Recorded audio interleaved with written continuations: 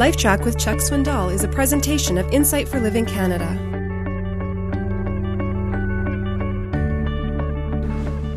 Years ago, I was called with a group of other elders to a hospital bed. Woman been in there a week or so, very sick, high fever. Could not find the reason. She happened to be the wife of a physician. Not even his colleagues at the hospital could find the problem. So she asked for us to come, and we came. Most of us did not know her that well. One or two of the men did, but I was among those who didn't. And she thanked us for coming, and she had tears, and she said, I don't know what's wrong. And we said, we're not here to diagnose the illness. We're here to pray. So we began to pray. We just quietly prayed. I remember putting my hand on her forearm as we prayed, and she was kind of trembling. I felt it getting kind of wet. She began to perspire. I heard her heavy breathing. She said, stop. I just want all of you to stop right now. So we stopped. She said, I want to confess to you that, and then she told us, a part of her life that was a chamber of secrecy. It was vile. She had never told her husband. She said, I can't continue.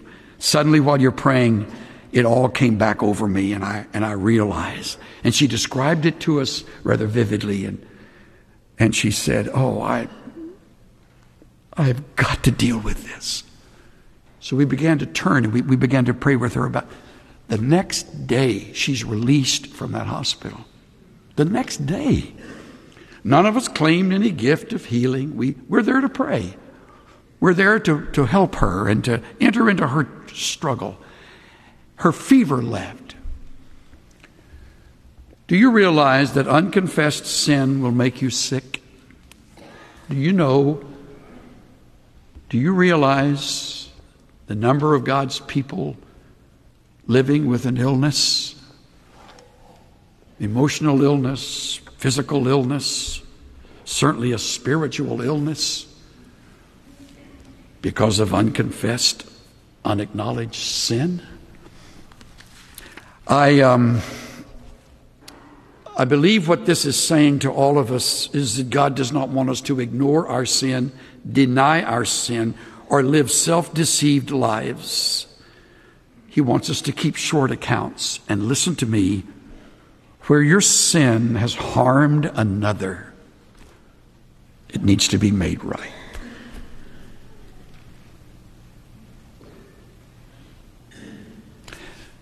For some of you, that speaks volumes. And I know how you think. I know some of you are saying, well, they live a long ways away. It doesn't make any difference. Leave your gift and make it right. Well, we haven't spoken for you. It doesn't make any difference.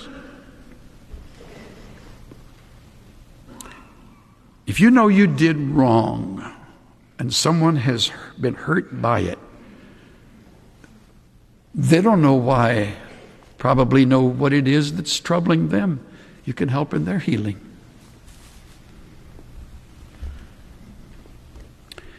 Let me give you a statement I don't want you to ever forget. Intimacy is rooted in honesty.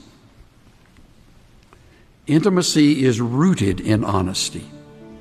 Since it's never too late to do what is right, acknowledging wrong is the first step toward a recovery of intimacy because you have been honest.